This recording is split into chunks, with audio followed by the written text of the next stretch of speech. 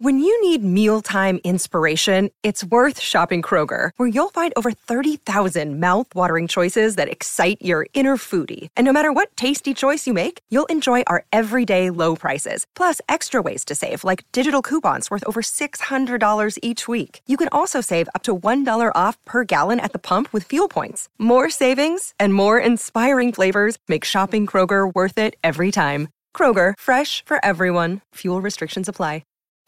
The Starbucks Pistachio Latte will transport you to your happy place. The comforting flavor of pistachio, warm espresso, and milk, all with a brown buttery topping. Make today a good day. Order ahead on the Starbucks app. Venture X from Capital One is the travel card for people always asking, where next? You earn 10x miles on hotels and rental cars, and 5x miles on flights booked through Capital One Travel, and 2x miles on everything else you buy with Venture X. Plus, receive premium travel benefits like access to over 1,300 airport lounges. The Venture X card from Capital One. What's in your wallet? Terms apply. See CapitalOne.com for details. This is Stephen Hayden, author of Twilight of the Gods, A Journey to the End of Classic Rock, and you are listening to Rock and Roll Archaeology.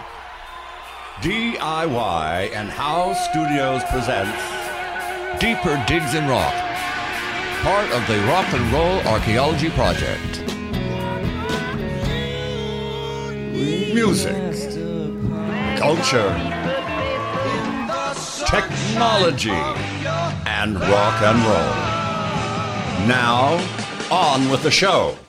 Hello, diggers. Welcome to another edition of Deeper Digs in Rock. Yes, Christian Swain here. I am the rock and roll archaeologist, and I'm behind the mic in San Francisco today. Home again. Kind of getting it together. A lot of work, lots of things going on. I think it's important for you guys to know that we are growing as a podcast network, Pantheon Podcasts. It's really taken another leap here, and we appreciate that. You guys are listening to a lot of our shows. I want to say, again, welcome to our old friends, our old diggers, you guys. You know who you are. And then welcome to the new diggers, the new friends over at the Osiris Network. So, hey, how you doing? And thanks to all who engaged in the conversation over the last few weeks. Sounds like some of you have taken to heart what I hoped for and left comments, sent some notes, helped out with a review or two. Really, so awesome. Really appreciate it. Knock on the door next to you and say, hey, it worked. You should do it too. Let your friends know. Yeah, always let the friends know about Rock and Roll Archaeology, Deeper Digs in Rock, all of the shows from Pantheon Podcasts. So, okay, here's the news. Yes, if you haven't heard, Pamela DeBar has arrived on Pantheon Podcasts with a new show that is pure Pamela. Please go listen to Miss Pamela's Pajama Party and let us know what you think. There's just the one episode out right now. Episode 2 is on the way. Should be any day now. So there's that. We really hope you like listening to Miss P as she builds and creates her very own show. I can tell you right away, each one will be special and unique. Purely Pamela. Purely just this woman who she's a great entertainer. She's just fun to listen to. And insightful and charming. I think she's going to be a big star in the podcast world. So tune in early, go listen to her, and I think you'll thank me later. So, all right, I announced a few weeks ago we will be releasing episode 17 called Bookends very shortly. I'd say we're maybe a week or two out now. It's in the final stages of editing and sound design. And let me tell you, it's a big episode. Really, it's a double episode. It's about the New York music scene of the late 1960s. So like the town itself, it needed to be big. I'm not going to disclose too much except to say, we looked at the music of the Big Apple and decided to focus on the Park Bench and Park Avenue with some very influential acts.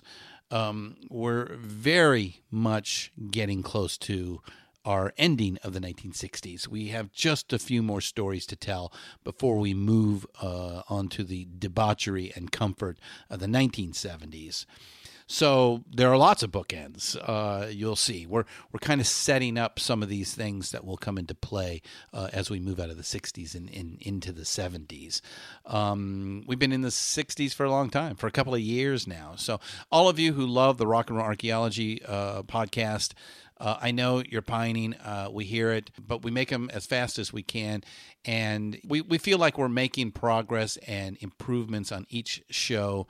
So we thank your patience very much and know that you're just going to get a better show each time. So anyway, it was a big, long slog to get to this one and get this done. But like I said, it's a double episode. And I think we took another leap in storytelling, the production, and sound design. I think you're all going to love it. So stay tuned. Episode 17 is very, very shortly coming, and can't wait to get it out there and everybody to hear about that.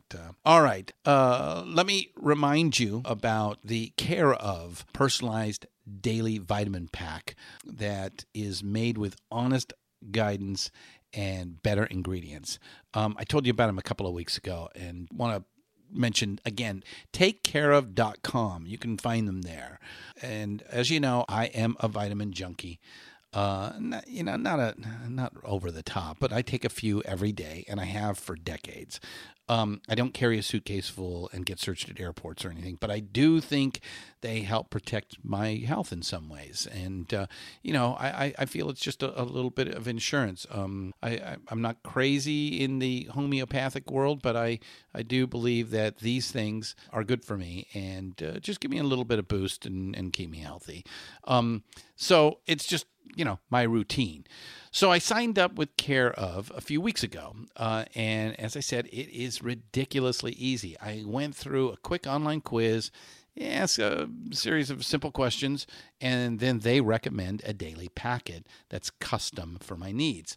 Very easy and very convenient. A few days later, I received a 30-day supply, individually packaged per day, that I just open and take.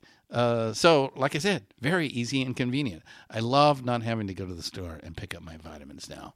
So, here's the big thing for me. I am severely allergic to dairy, more than just lactose intolerance. I'm telling you, it will take me down for a day if I'm exposed to dairy. And a lot of vitamins either include dairy in them or processed in a facility that also processes dairy. Even that will kill me. Well, Care of takes allergies into consideration with that online quiz. And there are vegan and vegetarian options. And to me, that is a big difference with Care of. So do yourself a favor and go to takecareof.com and begin the survey to give yourself a healthy life. And hey, guess what? We Diggers get a special 50% off of your first month of personalized Care of vitamins by entering promo code DEEPER50. Now, you got to buy over $20, but that's 30 days supply, $20, a couple of vitamins, you're good to go. All right. Finally, we love to promote good causes, and I think every company should at least have one organization that they work with that, just helps improve life around the world. So these guys, Care of, work with Good Foundation, Good Plus Foundation. So a portion of your order, the money goes to this foundation. I think that's great. So again, takecareof.com, promo code DEEPER50, and you're good to go. Okay, Diggers, that is the housekeeping this week. So why don't we get to our show and meet our special guest?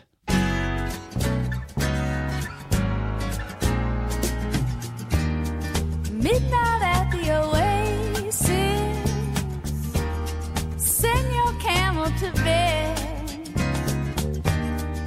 shadows painting our faces, traces of romance in our heads, heaven's holding a half moon, shining just for us.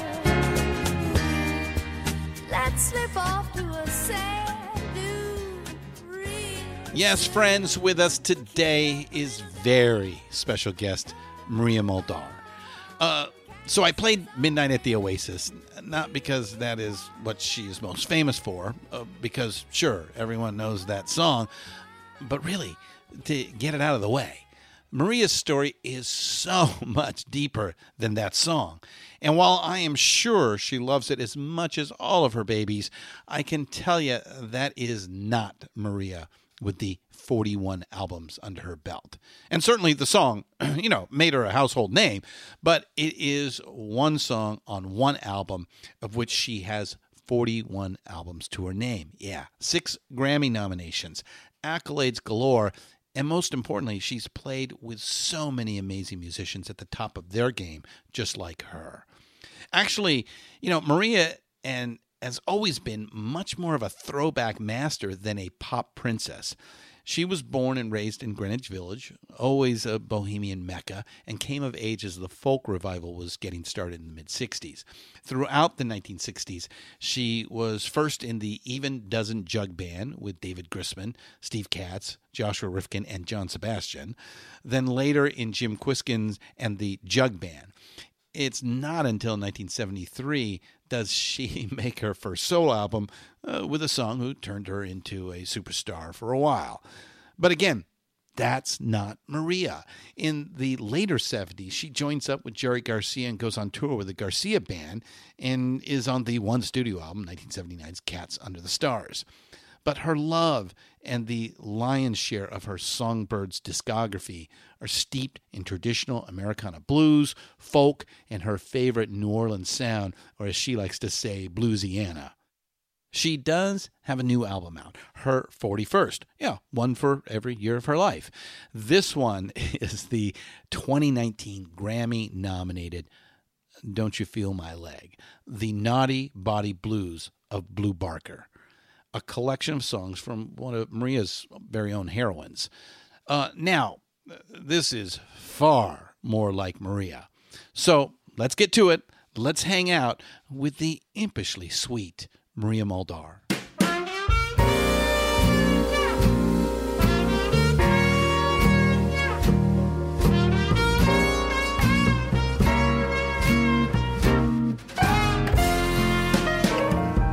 Loan me a husband, and I will loan you mine.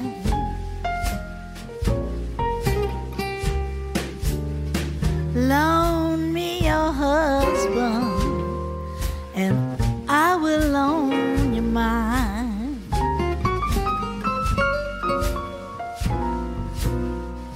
I want him to love me.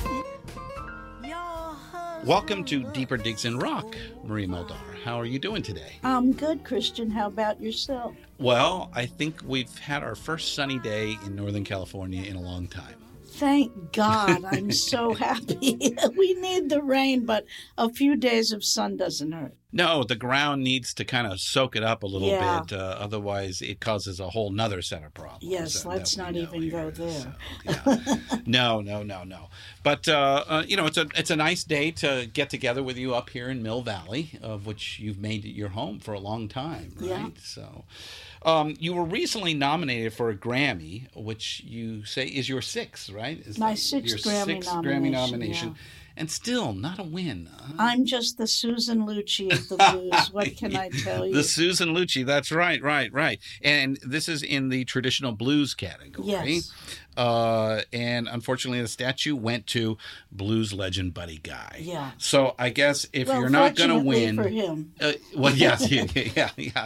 Now, he's had plenty of Grammy Yes, he has. wins, hasn't he? So come on, time to give it up to somebody else. huh? Well, when they announced him as the winner, the entire place, and it was the only winner that solicited this response, the whole place got up for a standing ovation. And I realized the guy's a legend, he's an icon, he's 80 years old, and if I have to lose to somebody, I'm happy to lose to Buddy Guy. Everybody on the list of nominees in that category were people I'm big fans of: Charlie Musselwhite, Elvin Bishop, Buddy. So it was all good. It's Yeah. all good. Just to be in that company is wonderful. Yeah. Yeah. So let's talk about Blue Lou Barker.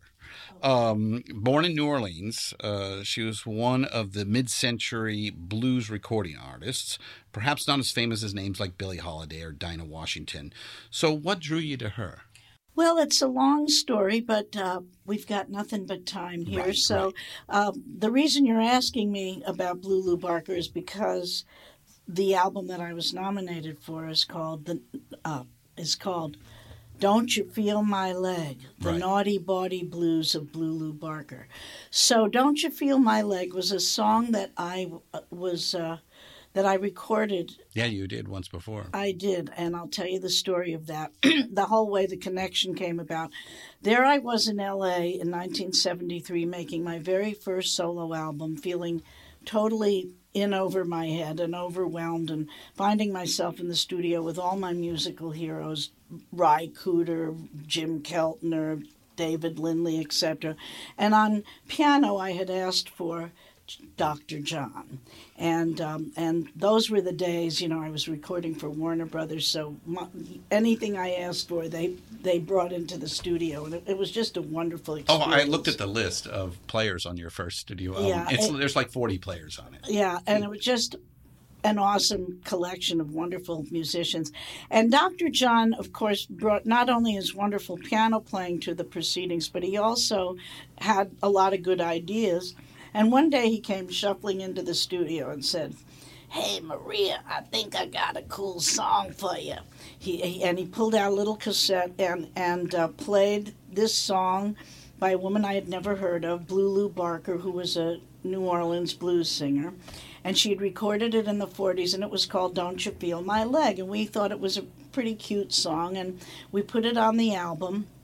And then the album came out, and much to everybody's surprise, it had this goofy little song about a camel on it that went on to just zoom to the top of the charts and stay there for many months. It was also when I got my first 2 Grammy nominations was for that album. Right. But as the months wore on, DJs were reporting in that they were actually getting more requests for Don't You Feel My Leg. And to this day, that's actually the song that I get the most requests from when I perform. Really, more so than Oasis? Yeah, because I don't know why. Because Oasis is romantic, but Don't You Feel My Leg is naughty. It is. Let's face it is no very what naughty, especially when you think of when it was originally recorded. Exactly, in the 40s. And, you can sing all the artistic, sensitive songs you want, but everybody always likes the smuttier ones, But anyway, so interestingly enough, because that song, in the end, Warner Brothers decided not to put that out as a second single to show you how different the times were then than now. They thought that they called me up and said, "Hey, the DJs are wanting to put out, suggesting we put out Don't You Feel My Leg. What do you think of that?" I said, "Okay, great, sounds great." And they said, "But we want you to think of something. If we put out Don't You Feel My Leg as your second single, you may be forever pigeonholed and characterized as a red-hot mama or a sex symbol. So you really want to think about if that's the way you want to be thought of, or if you want to be thought of as a serious artist." I said, okay. So I went home. Can't you be both? Well, I should have thought of that at the time, but I thought about it over the weekend, and stupid young fool that I was, I came back and said, "I want to be known as a serious artiste." So they said, "Oh, you're probably right," and they didn't put it out. In other words, greed did not prevail with them. They also actually did care about my image and how I would come across and my longevity as an artist. So and that was Mo Osteen and Lenny Warnica. Yeah, Lenny Warnica, right? They were that legends and great record men. Absolutely. Who understood they were the music. Into A&R and the development of an artist and so forth. I mean, and today when you think that the most rampant, blatant, pornographically graphic sex sells everything, that they were willing to forego all that and just care about me as an artist and what I wanted to project. So anyway, Much to my regret, all these years later, we didn't put it out as a single, but it was still very popular and is to this day. Well, when it came time to send out royalties to all the songwriters who had written songs for the album, Your first album, yeah. We tried to it contacted the publishing company that had published Don't You Feel My Leg, and they reported to find out how to send the money to the writers, the Barker or to the Blue writer, and Danny Barker, Mm-hmm. and they said, "Oh, they're deceased. Send the money to us." So we went back to Dr. John and told him that, and he said, "Deceased." He said, they are. Oh, you can cuss on this podcast. Can we? No Okay, worries. I'll say it again. Deceased, he said, the fuck they are. He said, I just seen him down on Bourbon Street 3 weeks ago. So with his help, we got their correct contact info and sent them the first of many big, fat, juicy royalty checks. And they were very grateful for that. And they were already in their 60s at this point. And this is 1973. So, yeah. And then when I went to New Orleans to perform, I made a point of inviting them, and they took us out for dinner afterwards, and they were just wonderful people. And Danny Barker was a jazz guitar player who had played with Cab Calloway, Louis Armstrong, Billie Holiday, to name but a few, and is a wonderful raconteur. And so he was telling us all kinds of great stories. And they were just great, soulful people. And I became friends with them, and I actually sent them a gold album, which they proudly displayed on their wall. And so every time I'd go to New Orleans, I'd make a point of going to visit them. And oh, you became friends? Yes, oh. yes. And so sadly, they both passed on now. But a couple of years ago, I was contacted by some musicians in New Orleans Danny Barker was not only a great musician and a great storyteller, but he also almost single-handedly helped bring about the revival of that old traditional jazz, the Rebirth Brass Band and all these bands that are now. He sort of schooled a whole younger generation of players down there into the cool old traditional jazz sound. And so they have a little festival honoring him every year, and they called me up and said, we're doing this Danny Barker Festival. We'd like you to come down and do a tribute, one of the nights, a tribute to Blue Lou Barker. So I thought, what a great idea. Yeah. And started looking around for enough material to fill a whole evening's worth of entertainment. And I didn't know that many of her other recordings because nobody ever had done a compilation of them. Their recordings existed mostly on 78. Yeah, 78 acetate and that so, sort of thing. But as I started doing the research, and thank God it was in this day and age when all of a sudden you can just with a click of the mouse, download everything somebody ever did. It's all at your fingertips. Yeah, to my delight and surprise, I discovered that they had written and recorded dozens of songs equally naughty and bawdy and funny and clever as Don't You Feel My Leg, with titles like Loan Me Your Husband and Bow-Legged Daddy and just a Trombone Man, just a lot of cool stuff, very fun, very upbeat, clever, and happy music. So I put together an A-team of great players down there. We did the show, and after the show, everybody loved it and went swarming up to the CD table and said, which is the one that has this material we just saw? So big light bulb went off over my head. Time to make another album. Yeah, I said, we really should share this material with people. So it took me a couple of years, but I finally pulled it together and went down to New Orleans this spring and pulled together a killer band of just the best players down there. And we did the album, and to my delight and surprise, everybody's really loved it. I toured with it all this fall and still doing shows featuring the material. People just love the material. And it, like you mentioned earlier, it was nominated for a Grammy. And as a result of it also, I've been invited to Jazz Fest, New Orleans Jazz and Heritage Festival, which I'm putting together the same great band. And all right. So it's been a real fun project and just I love being able to shine a lot of light on earlier artists who haven't gotten the recognition they deserve. And for instance, when I was doing the research, I came across a quote that said that Billie Holiday is quoted as saying that Blue Lou Barker was her biggest influence. Really? Really, Yeah. I was very surprised. Now you can ask anybody, even a young person today, they'll know who Billie Holiday is. But Oh yeah. you know, but here was the person that was her main influence, and not very many people knew who she was. So I'm happy to share all this wonderful music with people. Yeah, I always tell people, if you want to know about your hero, find out who their hero.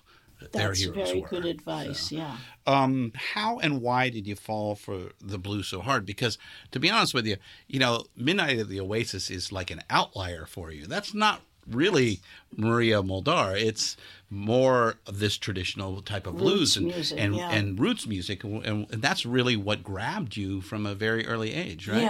Yeah. Well, I mean, I first started listening to music. My first intense musical memories was my Aunt Katie playing me what she called cowboy music, which was early country and western. Mm-hmm. We were living in New York City. I was a young little Sicilian kid living in Greenwich Village. Let's tell the diggers that you grew up in post-war New York City, actually Greenwich Village, an artist haven since the 19th century, which would turn into a mecca of the counterculture in the latter half of the 20th century, and that's where you were born. I was born right in the epicenter of everything hip, and it's really a blessing because I got to be exposed to so much great music. But at the age of 5, when my mother was saying she only wanted me to listen to classical music, she wanted me to be, grow up to be very cultured, but her younger sister sabotaged all that by playing Hank Williams and Kitty Wells and people like that for me, and I immediately fell in love with their soulful singing style. And the very first song I ever learned to sing was Kitty Wells's "It Wasn't God Who Made Honky Tonk Angels," which was her response to Hank Williams' song Honky Tonk Angels. And anyway, so that was my first musical love. Then I was definitely into all the early R&B that was just emerging when I was like getting to be about 13 years old. I could tune in these R&B stations way at the end of the radio dial. All the cool stations were always, at the end of the dial on, operating on about 10 watts or something. But I could get them, and I could hear Muddy Waters and Little Walter and Ruth Brown and people like that. That's funny. You're the third person I've interviewed from the East Coast around that period that always uses the same analogy of way at the far end of the dial. Yes, it's right on the outside. It ain't in the mainstream. It's right on mainstream. It's way on the edge. But anyway, so you're asking me about, I'm trying to give you a brief synopsis of my musical journey. With your family, and and you said it's your aunt who corrupted you to the dark side. God bless her. Yeah. Your mom wanted you to be an upright, as you said, a Sicilian proper lady here. But it was hopeless. I was already hooked, and so when I started listening to that early R&B, it was at the very same time it was kind of morphing into rock and roll. I mean, I remember listening to the Alan Freed show kind of when he started coining that phrase. Right. So I had a girls' doo-wop group, one in high school. Oh, you did? One in junior high with 3 Puerto Rican girls called the Cameos. And we did a lot of cover tunes, and sang at assemblies and stuff like that. And then I went to a high school in a whole different neighborhood and hooked up with 3 gals from the Bronx, and we formed another girls' doo-wop group called the Cashmeres. We thought that sounded nice, so sexy and classy. And I wrote some songs, and we went around to the Brill Building, lying to our parents and telling them we were going to the library to do a book report. Right. And we had outfits in our lockers that we'd put on, tight white sweaters, tight black skirts, and we sewed a big velvet C on the front of the sweaters. For cashmeres, yes, right. C for cashmeres.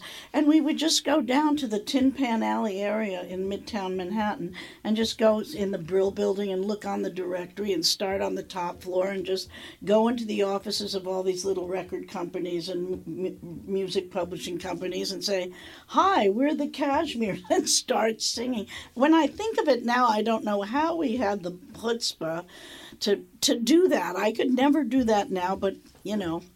Well, you all must have been pretty confident in your voices. Well, yeah, we did sound pretty good. We had great harmonies. But anyway, this kind of seedy character named Harvey Katz saw us in the lobby and kind of approached us and said he managed rock and roll groups and so forth. And he named a couple that we'd heard of. And he actually did get us a record deal on Gone Records, which had the Shirelles and the Chantels. Oh. But when I confessed that to my mother, that we hadn't been going to the library all this time, and that I was only 15, so we had to ask. So the moms had to come down to sign the contract. Right. Mm-hmm. My mother just threw a fit. Really? Told my father, "Watch your daughter. They're not going to make a white slave out of my daughter." So she went up, burst into the meeting, and put an immediate kibosh on all my rock and roll dreams. Oh, my gosh. Yes, I was heartbroken, but in a way it was okay because it was right around the time that the really cool, funky rock and roll that was the most informed by R&B, it was all getting replaced. They were replacing Elvis with Pat Boone and Fabian. Right. Yep. They were, you had Pat Boone singing, "Ain't that a shame," and Fats Domino and all those guys were being, they were being covered by other much more turned into white bread. Well, yeah. There is an element of racism that can be found in the record business at that time. Yeah, I mean, it was just they were just trying to make expectations of society. Yeah, they wanted to, appeal to all the broadest, the teeny boppers, and so. Yeah, original rock and roll is not safe, and they were trying to make it more safe. Yeah. Well, it just became much more vapid. Yeah. So luckily, because I was crushed when this whole episode happened. So this is early 60, like 60s, 50s. 59, 58, 59. 58, yeah. 57, 58. Yeah. Elvis is in the army now. Yeah, exactly. So it's sort of like it lost its cool.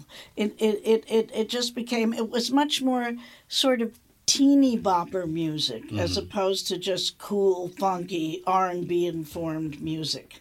And so I lost my interest, but right around that same time I started noticing that right in my neighborhood around Washington Square Park, which is just a few blocks away from where I live, there was this whole folk revival going on. Yeah. And people in the urban north were starting to discover and explore all kinds of, I call it American roots music. It was called folk music at the time. Yeah, Woody Guthrie, the Weavers. They were all, Pete Seeger. There was all of those, but people were starting to discover all these early, like, Appalachian fiddle players. Oh, because the Alan Lomax material started to there be was the Spokeways out. Anthology that everybody started having, and the Smithsonian collection, and the Alan Lomax stuff. And for us to hear... So now, as we mentioned,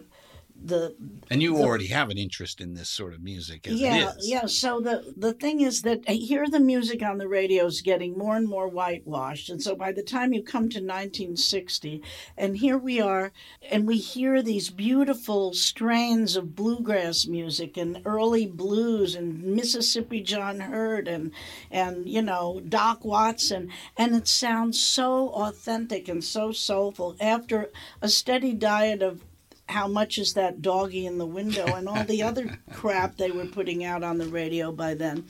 So we all gravitated toward it. It just grabbed us all. And I just started going to the park and listening. You'd go around the circle. There was a big fountain in the middle, and, there'd be a little clump of people playing Appalachian fiddle tunes, some people playing bluegrass, some people playing blues. And I just wanted to absorb all of it. I just loved all of it, and I first started to. I ran away from home at 17 and got a job as a mother's helper for this family in the same neighborhood. I didn't want to. So you were going to make it as a musician, no, come hell or high water. Well, I wasn't trying to make it as a musician. I was just trying to survive my teenage years. But these people, I feel like destiny brought me to this particular household. I had to take care of 2 little girls, and the parents went out almost every night, and they had walls of records. So after the parents went out and I put the kids to bed, I'd explore them. They had all Duke Ellington, all Fletcher Henderson. I mean, just great collections. Louis Armstrong, and the entire collection of Bessie Smith's original 78s. Okay, just to name a few things. And I'll never forget, you're asking me, this is a long way around of me telling you how I fell in love with the blues. Bessie Smith, I saw this album, they were 78s and sleeves on these albums, and it said Empty Bed Blues, Part 1 and Part 2. And I never forget putting the needle down on that scratchy 78 and hearing this incredibly profound, soulful voice come out and, sing When the Bed Gets Empty Makes Me Feel Awful Mean and Blue. My springs are getting rusty, sleeping single like I do.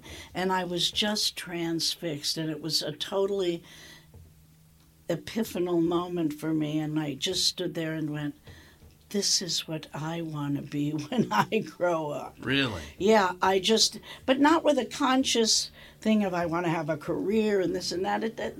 No, it was a strictly visceral sort of feeling of just you want to sing as soulful as Bessie Smith. Exactly, because I hadn't heard anything. I mean, Hank Williams was soulful, Kitty Wells was soulful, a lot of people, but this was like coming from a really profound, deep place. And I learned the song and started singing it at little hootenannies and parties, and people seemed to enjoy it, and that was encouraging. Then around that same time, I started hearing a lot of Appalachian old-timey music, and I was drawn to learn to play the fiddle.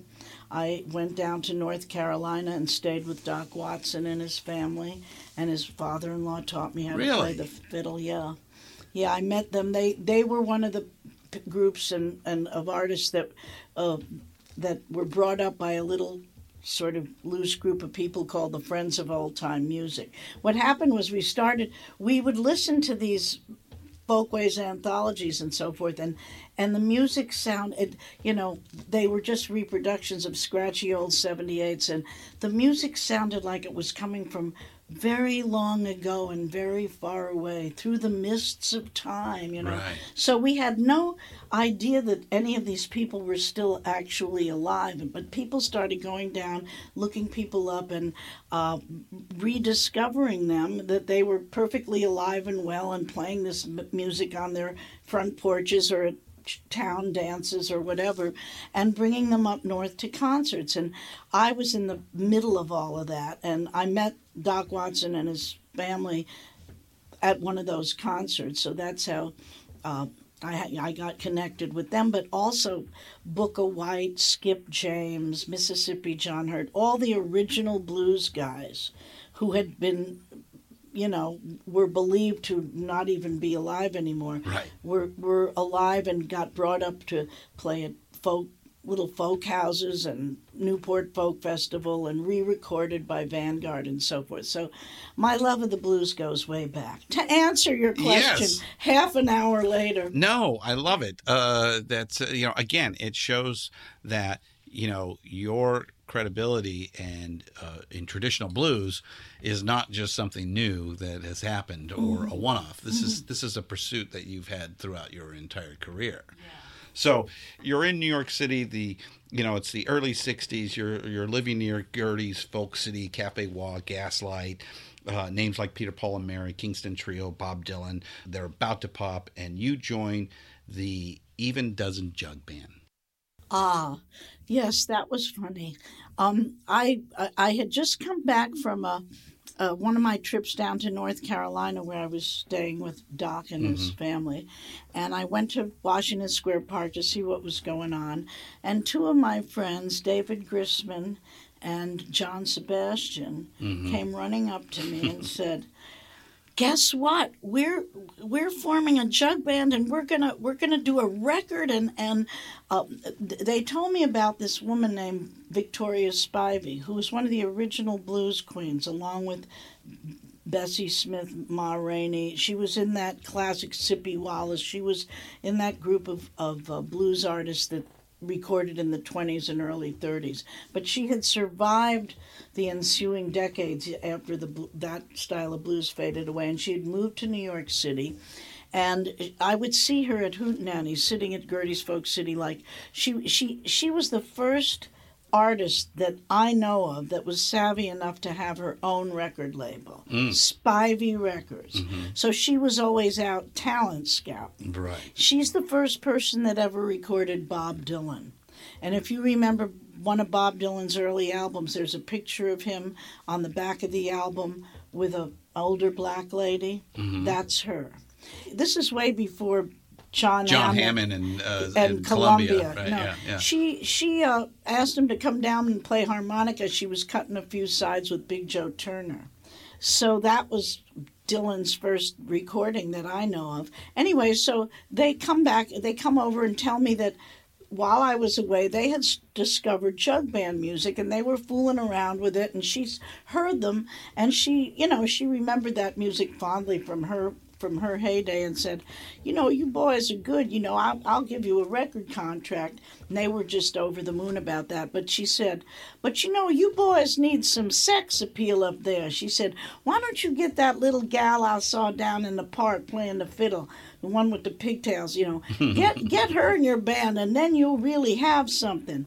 So they had come up rushing up to me, and I can see what she meant, because let's just say they were still in their Clearasil phase, John Sebastian and David Grisman, yes. Yeah, and the rest of them, and let's put out who else was in that band. I think Stephen Grossman, Steve Katz, Peter Siegel, and Joshua Rifkin, right? Yeah, and then of course John Sebastian, Love and Spoonful, and David Grisman will come back and forth with, who's known for Jerry Garcia and Jerry Garcia Band and stuff like that, and for his incredibly innovative invention of dog music, which is sort of a fusion of bluegrass and Django Reinhardt style music. Right.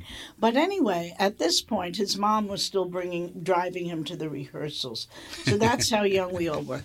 So anyway, they say, "We need some sex appeal. Will you join the band?" So this was way before women's liberation, so I didn't feel at all insulted to be asked to join a band because of my sex appeal.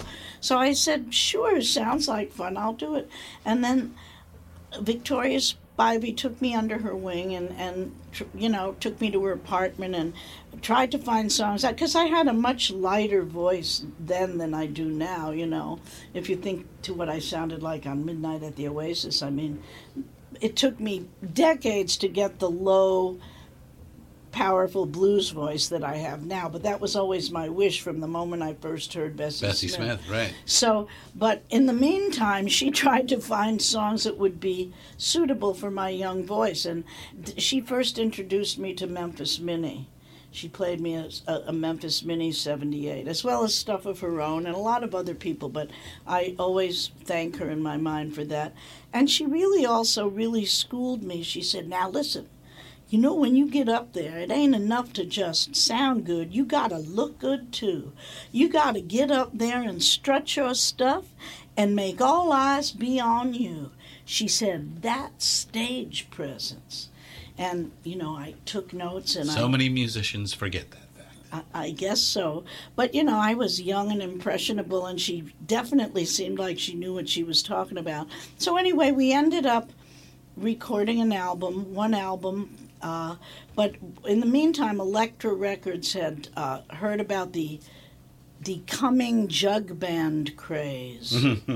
That because there was another jug band called the Jim Kweskin Jug Band that had already recorded a record for Vanguard, and so they had gotten an article in the, I don't know, Life magazine or something, and they were doing gigs around, and they were getting quite popular. They were from Boston, which was another hub of the folk scene. And so Elektra bought our contract out from Victoria Spivey. I'm sure she made out okay. Oh, sure. But anyway, so that was my first recording in 1963.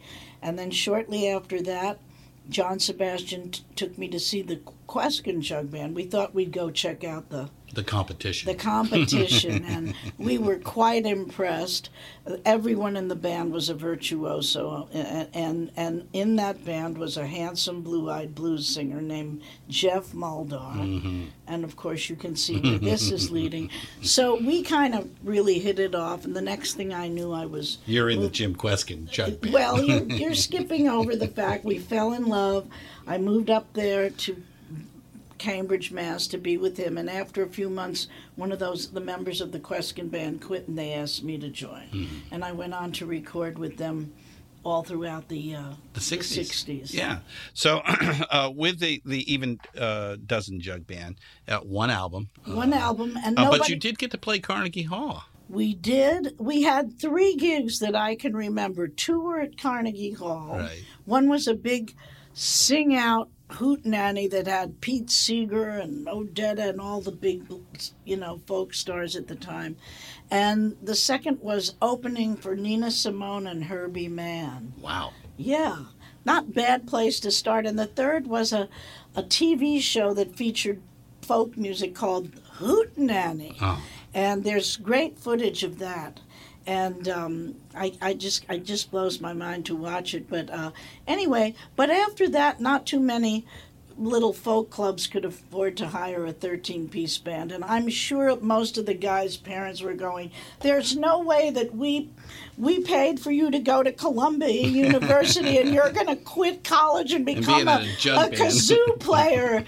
So that the band kind of fizzled. It just all worked out perfectly, and I just kind of ended up in the Kweskin Band, which was a great education for me.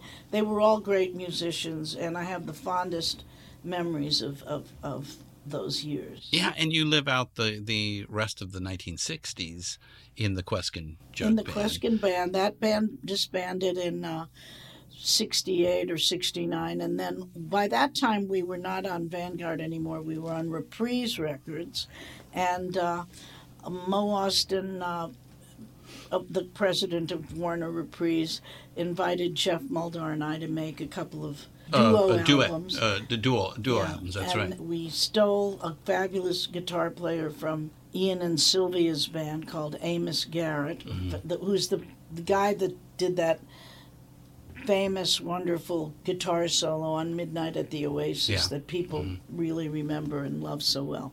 Anyway, we made one album in Boston, and then we moved to Woodstock, which had by that time had become another musical epicenter. Right. The bands there, Big Pink and all that. And, Bob Dylan lived there. The band, Paul Butterfield, Todd Rundgren, you name it. And so that was a very interesting time of a lot of musical collaboration and cross-pollination. You know, by that time, our 2 albums were not acoustic. They're electric. Once we were with Amos Garrett, we were plugged in. Yeah, so the beginning to move into a little bit more of a pop element. It's still blues.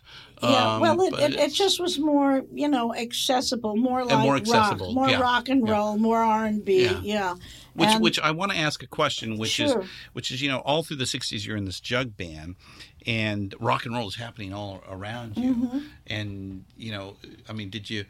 did you kind of like say, gosh, the grass looks really green over there? Is that why you moved there at the end, or were you ever jealous about that, or not at all? Because I came up as a rock and roll kid. I came up and most of us had spent our teen years listening to that stuff, to the good rock and roll. Yeah. And the best way to discuss that is to talk about Dylan's famous, in 1965 we were at the Newport Folk Festival, and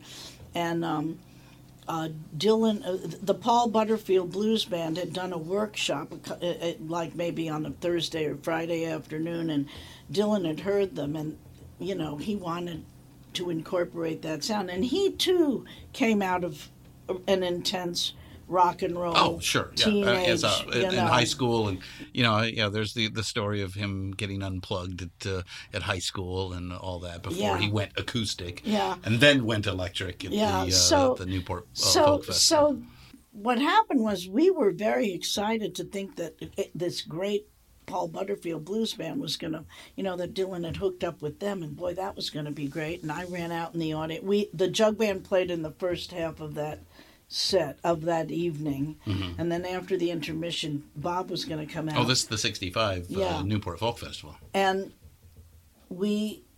I sat in the audience, and out comes Bob, and these guys come out and start plugging in their amps and so forth. Elvin Bishop and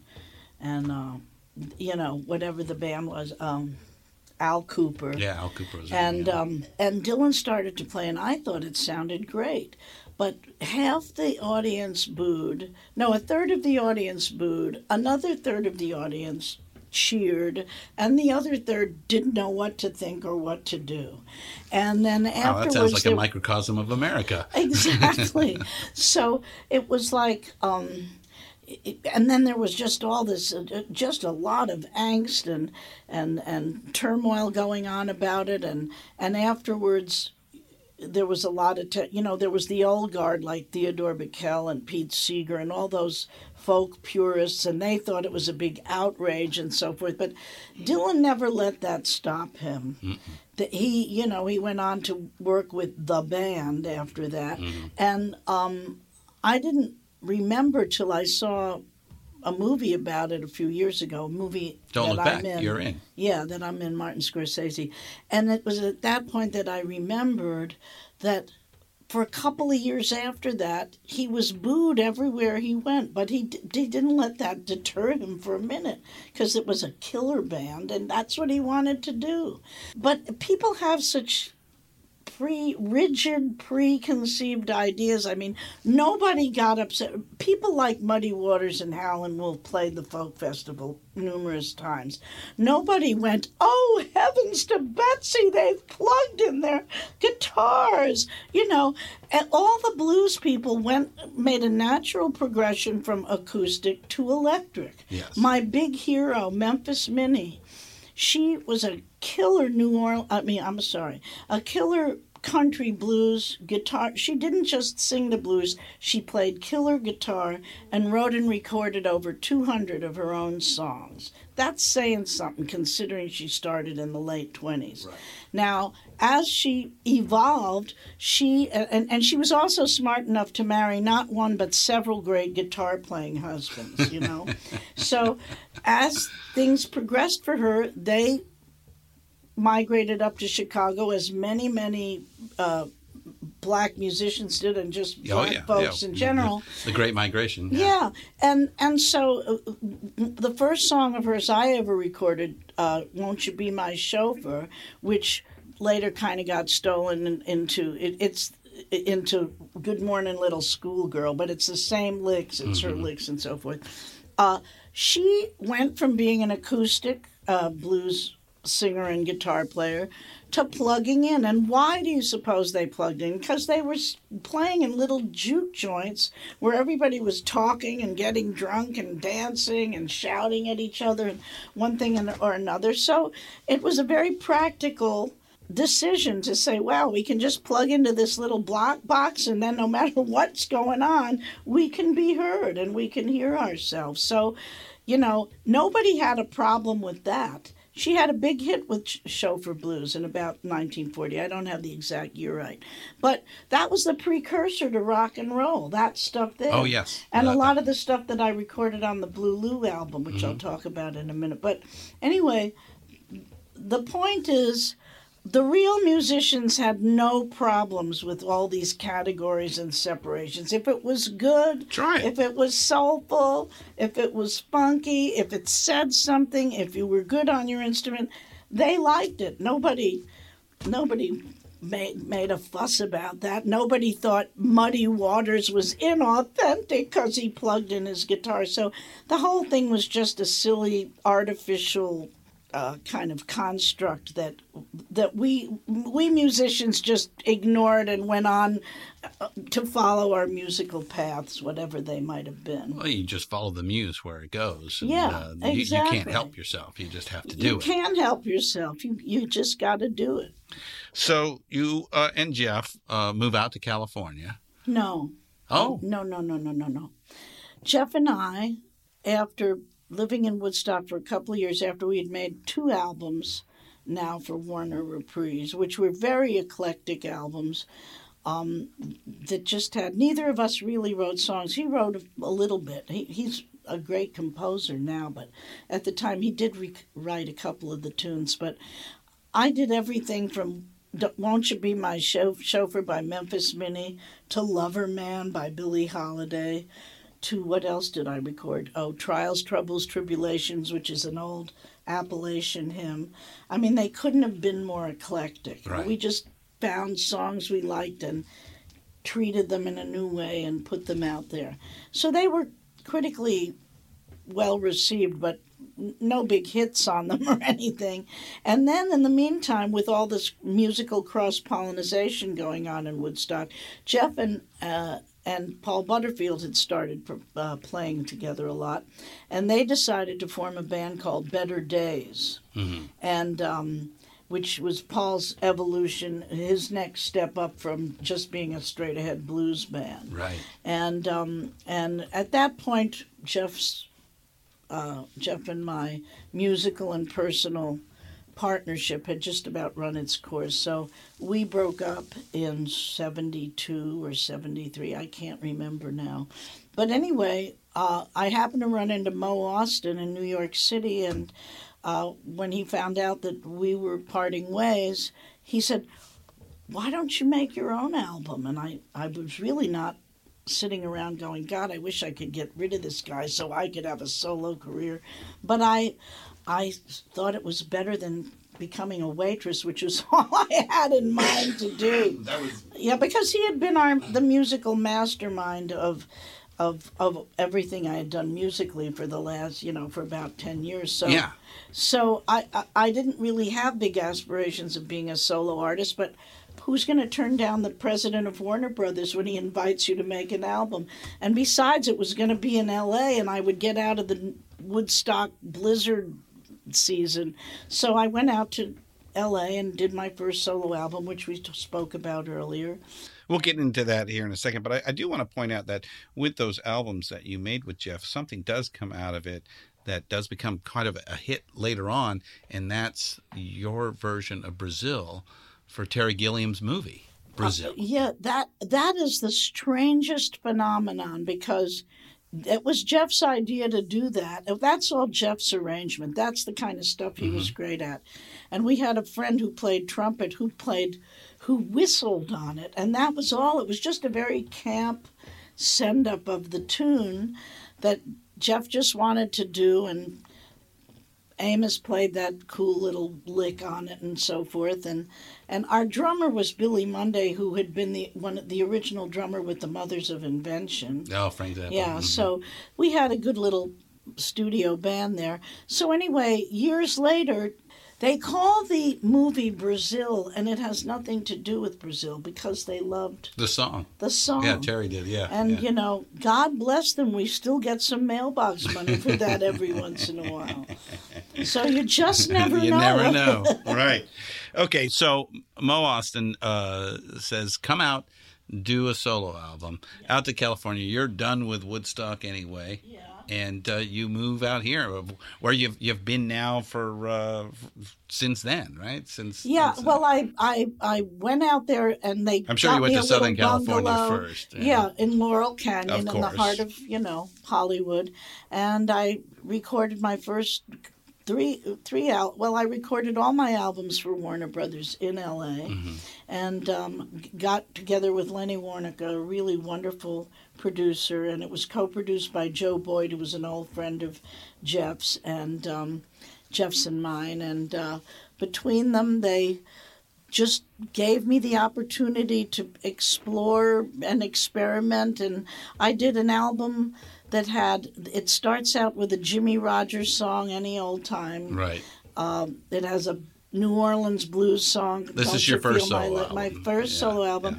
Yeah. I think I'm the first person to ever record a Dolly Parton song. I did in my Tennessee mountain home, and got Linda and some other lovely voices. Linda Ronstadt. Yeah, Linda Ronstadt. To be... Because you've sang on her albums as well. Yeah. But that came after. Anyway, so...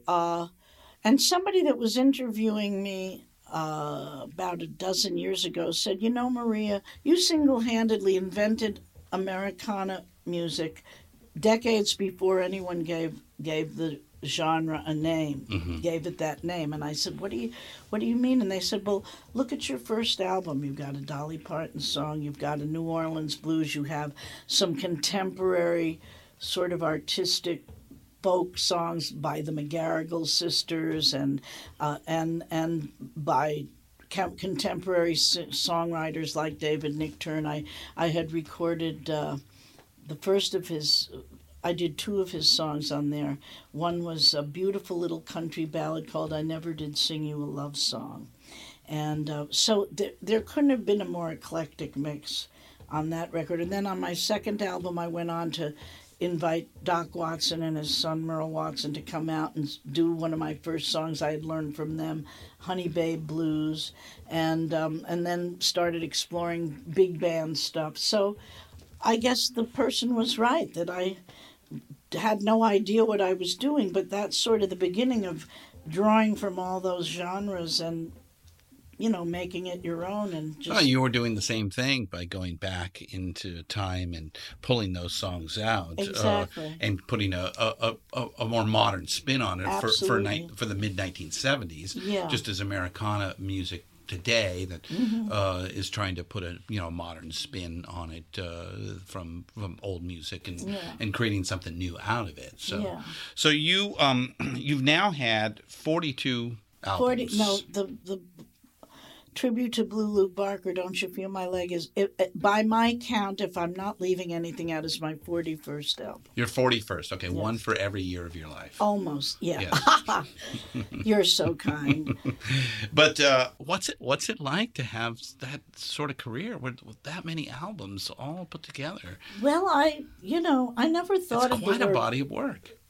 Now, looking back on it, I would say it is, but, I'm very much a one day at a time kind of person, and I never, back in the day, even, when I already was a musician, the word career wasn't even in my vocabulary till way, way later, till way after Midnight at the Oasis. I didn't think of having a career in music. I just thought it was like a musical thread that I just kept following and seeing where it would lead me, and taking a detour here into the blues and a detour there into gospel. And,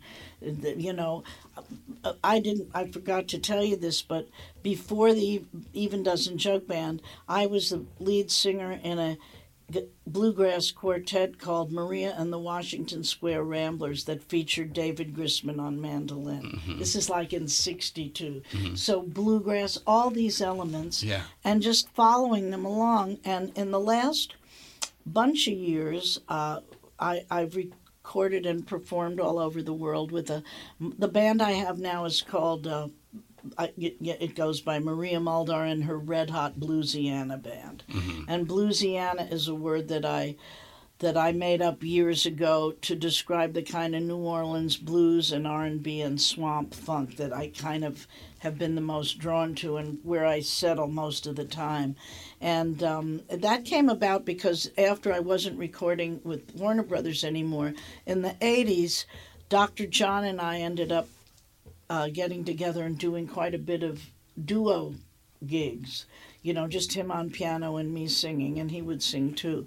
And we toured around the States and in Europe quite a bit, and it was an incredible musical delight for me to work with him. He's just so amazing, but also very educational. He would teach me a lot about the early New Orleans players, and he turned me on to James Booker and just all kinds of great musicians and bits of music. And so I'd come off the road from being with him, and I would just miss that rolling, funky, soulful New Orleans style piano playing, and I made it a prerequisite that anybody that I hired to play piano, and in fact any instrument, would have to be well steeped in the New Orleans style of music. Right. And so that's what I've been doing for the last bunch of years. But about 9 years ago, I got nostalgic for the jug band days, and I put together an album with a lot of my old jug band friends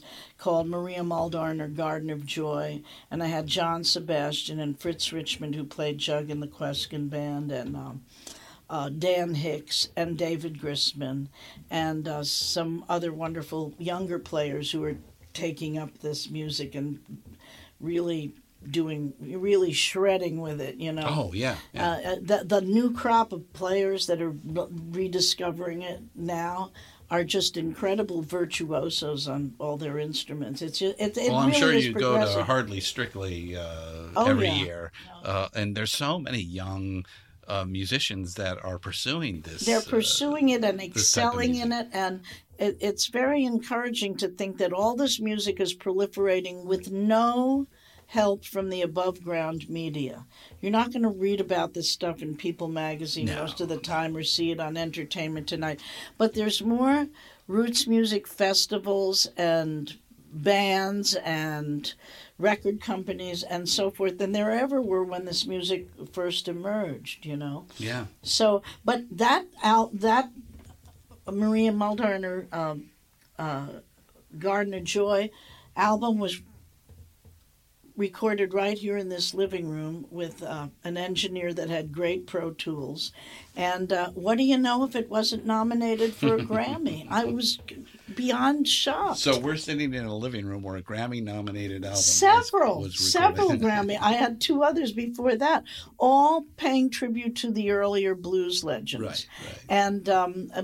And so I like to bring the songs back. They're timeless. They're timeless songs, but just with much better acoustic quality, and just put a little more funk and edge onto it, and it appeals to people, because just like in the 60s when we first heard this stuff, people are starving for good music. Yeah, I mean, agree. it's like they're force fed the junk food, of the equivalent of musical junk food, and all of a sudden they get a home cooked meal. They're eating it all up. There's usually no going back after that Exactly. home-cooked meal. Huh? Yeah, exactly. So, I just have to ask, because in the 60s you were in this jug band. You're traveling the road. Probably things are tight. You're probably hand to mouth. And then Midnight at the Oasis comes out. You're now a giant international superstar. What was the difference of you doing that?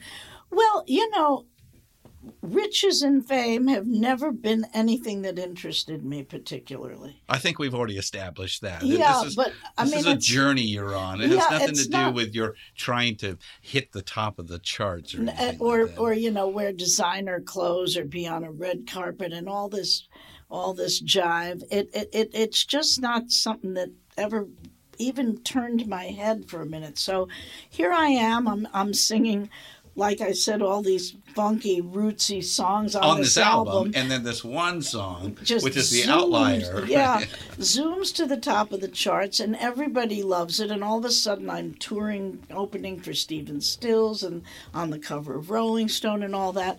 But it didn't turn my head. It took me aback, and I had to adjust, but it was a happy adjustment. Here I rented a beautiful house in L.A. for a couple of years, but then I fell in love with Jerry Garcia's bass player, John Kahn. Oh, yes. And who played bass and was Jerry's musical director in two bands, the Olden and the Way and the Jerry Garcia Band. And that was definitely one of the big loves of my life. And after a couple of years of a long-distance relationship, I'd kind of had enough of L.A. and wanted to bring my daughter Jenny up in what I thought were more normal surroundings. And I fell in love with it up here in Mill Valley in Marin County, where he lived. So I packed up everything, moved to Mill Valley, and I've been here for the last 40-some-odd years. Yeah, so that was the late 70s, as Jerry's about ready to launch his own solo career. Once I got up here, they would always invite me up to sit in with them. Mm-hmm. At the time, the Jerry Garcia Band was Jerry, John Kahn, Ron Tutt, Elvis's drummer and musical director. And in my opinion, Ron Tutt and John Kahn were one of the great bass drummer partnerships of all rhythm sections of all time. Keith Godshaw on keyboard, who also played keys in the Dead, at the time, and his wife Donna. And so they'd have me get up and sing, and I'd find a third harmony with Donna. And pretty soon they asked me to join the band officially, and so I toured and recorded with them from about 76 through 79 or 80. Yeah. And then how'd you like being part of the circus? It was quite an experience. Because that is a totally different world.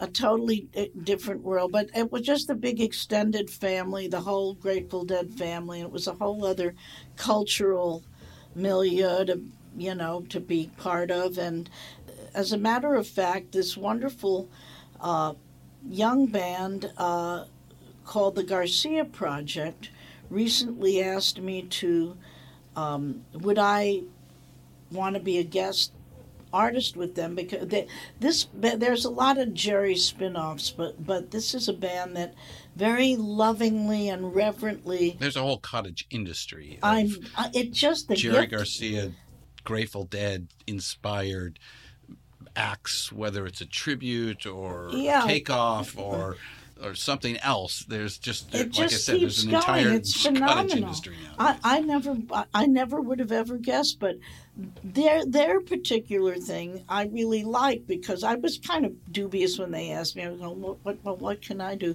But they very lovingly and reverently recreate particular sets that are favorites of the Jerry's fans, because you know how the Grateful Dead people are. They go, oh, remember the set in June 29th in Boston, Oswego, New York? Yes. Oh, yeah, they're like, and that just mentioning the name and the place and the date of the set is enough to put them in a swoon. It's in scripture. Yes, you're right, it's scripture. So they recreate these sets and from a period when I was in the band, and so she sings the Donna harmony, and they took me on board to sing, what I used to sing. And it's really, I was pleasantly surprised. They do it with such reverence and love.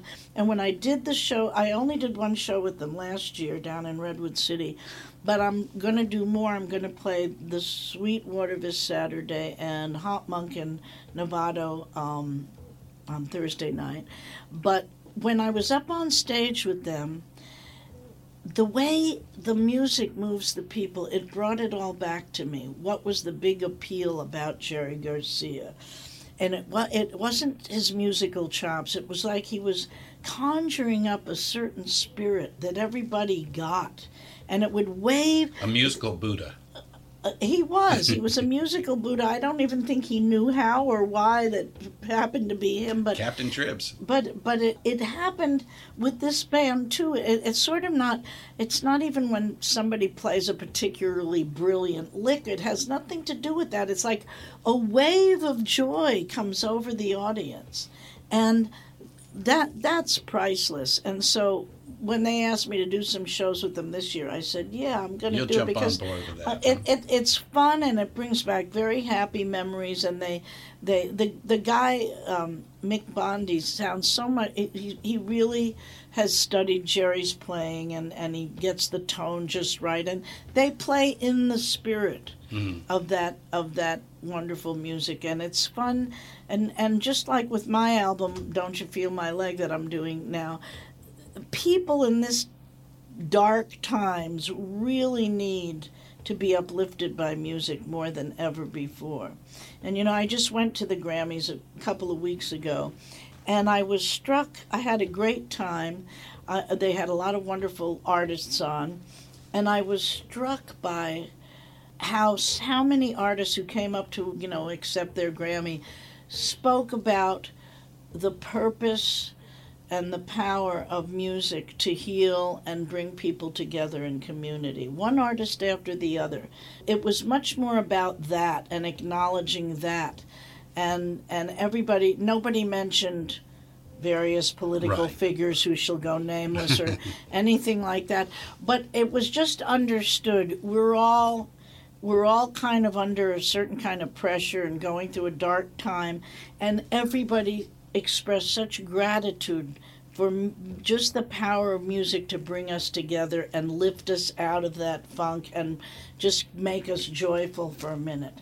And that's what I've always been about, and I experience it with the Garcia Project, but also when I do my Blue Lou Barker material, which is very funny and, like I said before, upbeat and kind of lighthearted.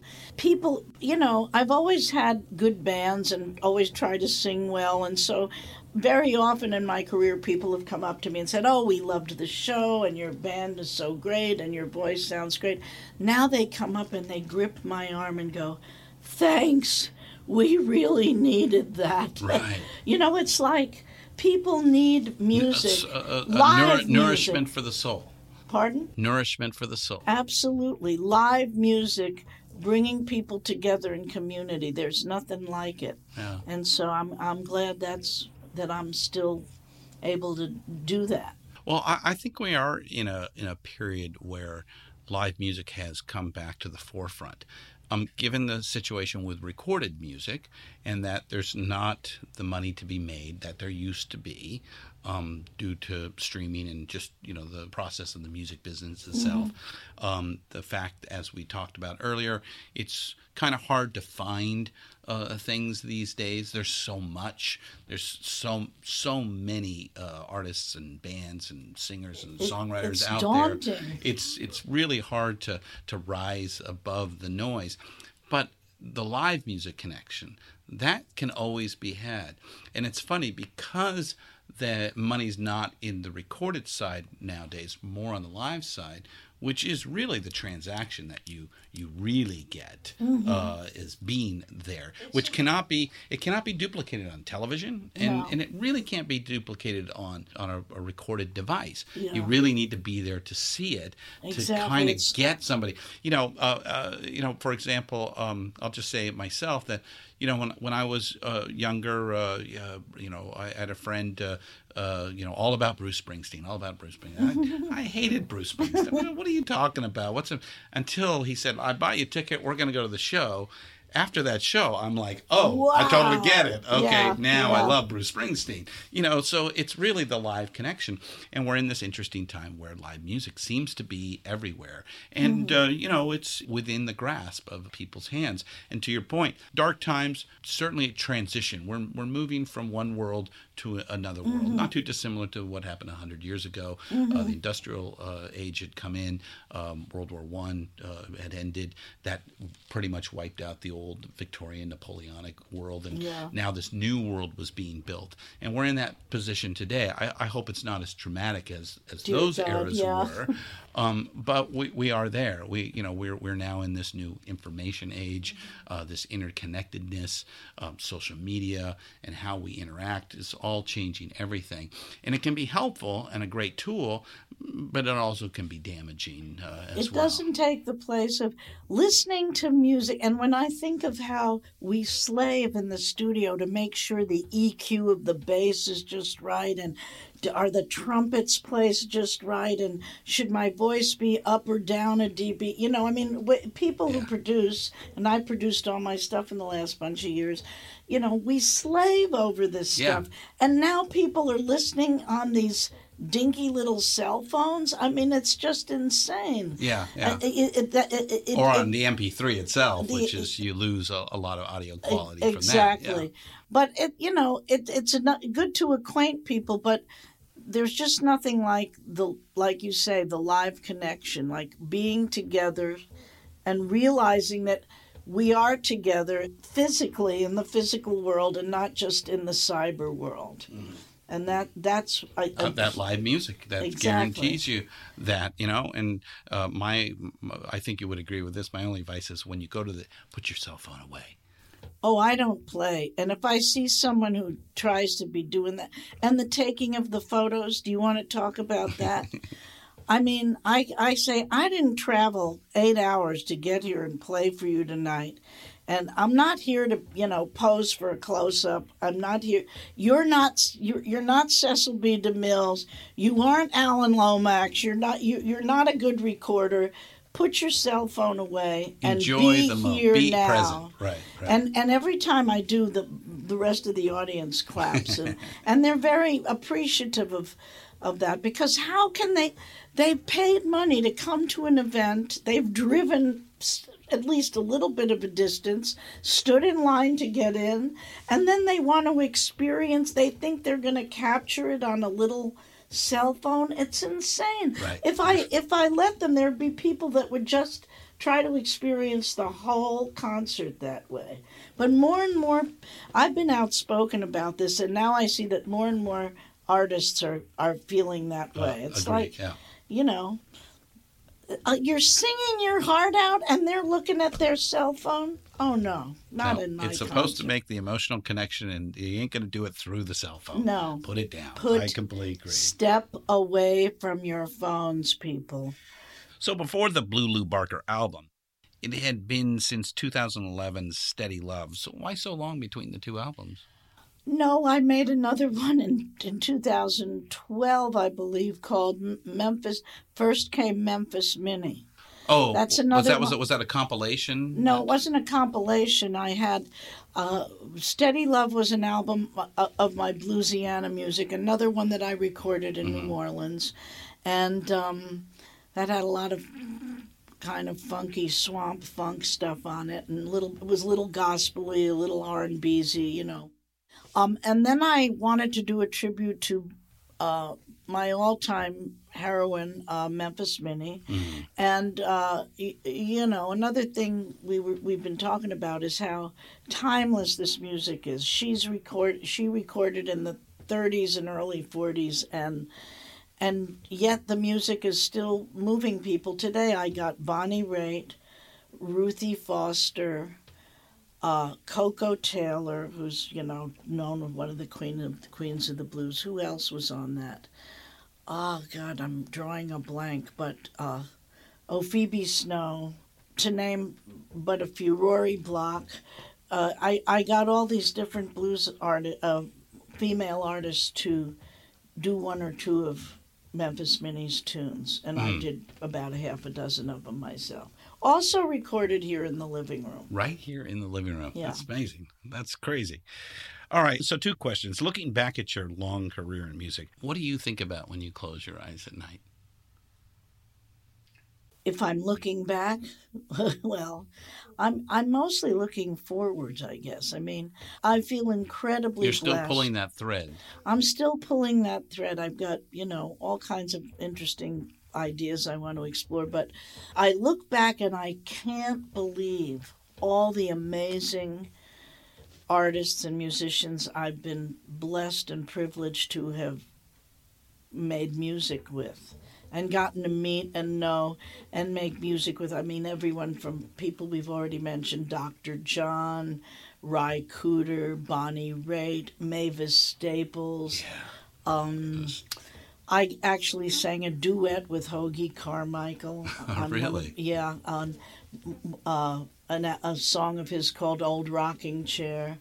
I worked with Benny Carter in an all-star big band with Ray Brown on it, and just you name all. I looked out in the studio at the time we were recording together, and I just thought to myself, oh my God, these cats all played with Duke Ellington and Billie Holiday, and they're playing with little old me, and gee, the list just goes on, and the guys I'm playing with in New Orleans, they're not like huge household names outside of New Orleans, but they're among the best players in the world, and it just it's about goes the on players. and on. It's just... I've sung with Ralph Stanley. I've sung with Bill Monroe. Mm-hmm. I got to be mentored by a couple of the great original blues queens like Victoria Spivey and Sippy Wallace.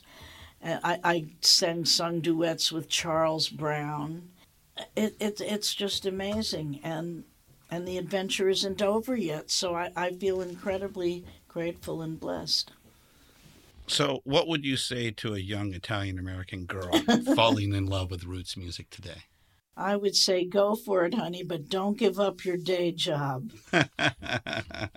I would happily point out to them all the wonderful sources that they should go to, and that back in those days we had to just pray that we'd find an old 78 in a secondhand record store. And I mean, now if I could give them a list of names and they could click their little mouse and it would all come up on YouTube, and that's one of the wonderful things about the cyber age is that I've been, things I thought I knew about, I can now delve into.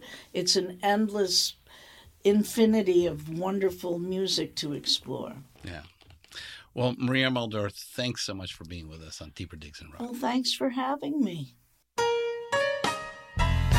So this guy comes up to me the other night, he buys me a drink, and we get talking pretty good, but then all of a sudden he started to get a little too personal. This is what I had to tell him.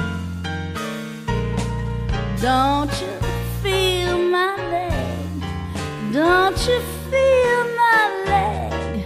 'Cause if you feel my leg, you might want to feel my thigh. If you feel my thigh, you'll want to go too high. So don't you feel my leg?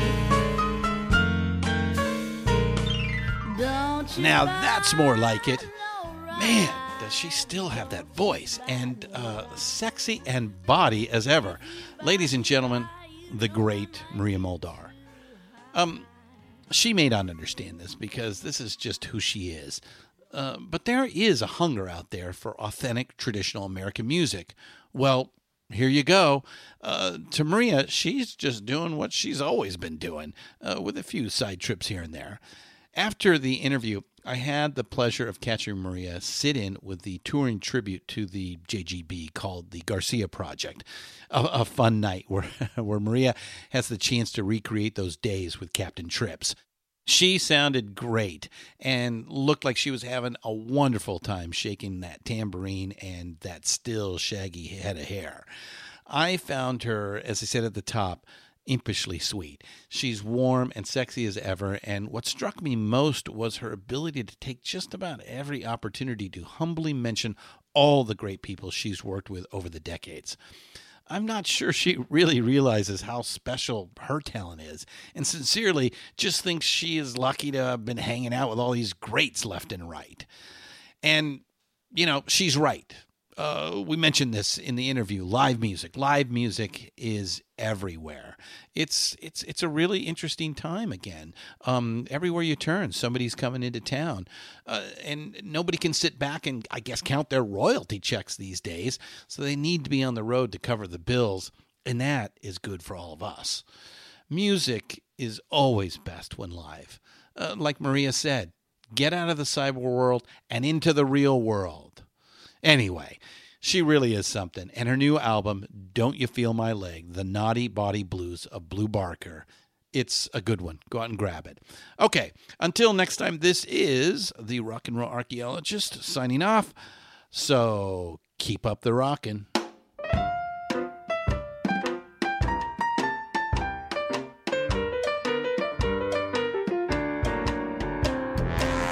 Mama, mama, look at Sis. She's out in the backyard doing that twist. She's doing the Georgia grind. That old Georgia grind. She's going crazy, crazy about that Georgia grind. Come in here right now. You wanna be bad, but you don't know how. Doing the Georgia grind. That old Georgia grind. Everybody's talking about the Georgia grind. Looking for ways to help right the wrongs of social injustice? Oxfam America works with people in more than 90 countries to save lives, develop long-term solutions to poverty, and campaign for social change. And we do it with the help of our friends in the music world. The Beatles were Oxfam supporters back in the day, so were the Stones. And through the years, musicians and music fans have helped Oxfam push hard to work for a just world without poverty. Folks like Radiohead, Coldplay, Pearl Jam, DJ Shadow, and many, many more have encouraged their fans to join the effort. You can too. Go to oxfamamerica.org to learn how you can help. Deeper Digs in Rock, produced and hosted by Christian Swain. All sound design and incidental music by Busy Signal Studios. All quotes performed by actors unless noted. Playlists can be found at iTunes, Google Play, and Spotify. Please purchase these great and important tracks. All songs, clips, and references can be found on our show notes. Please visit rnrap.com for more information.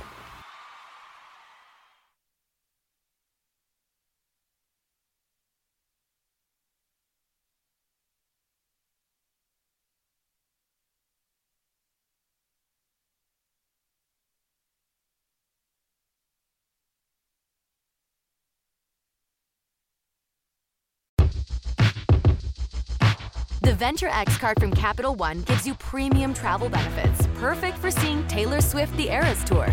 Presented by Capital One. Ooh, I do love her. Earn 5 times miles on flights and 10 times miles on hotels through Capital One Travel.